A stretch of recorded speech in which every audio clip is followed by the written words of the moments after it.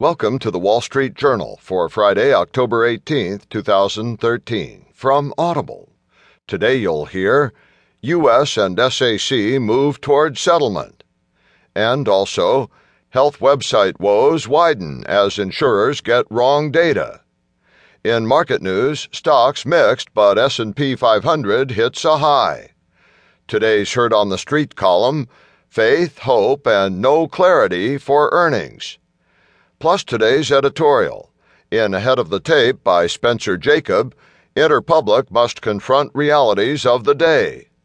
And from Personal Journal, a kinder, gentler airport TSA screening checkpoint.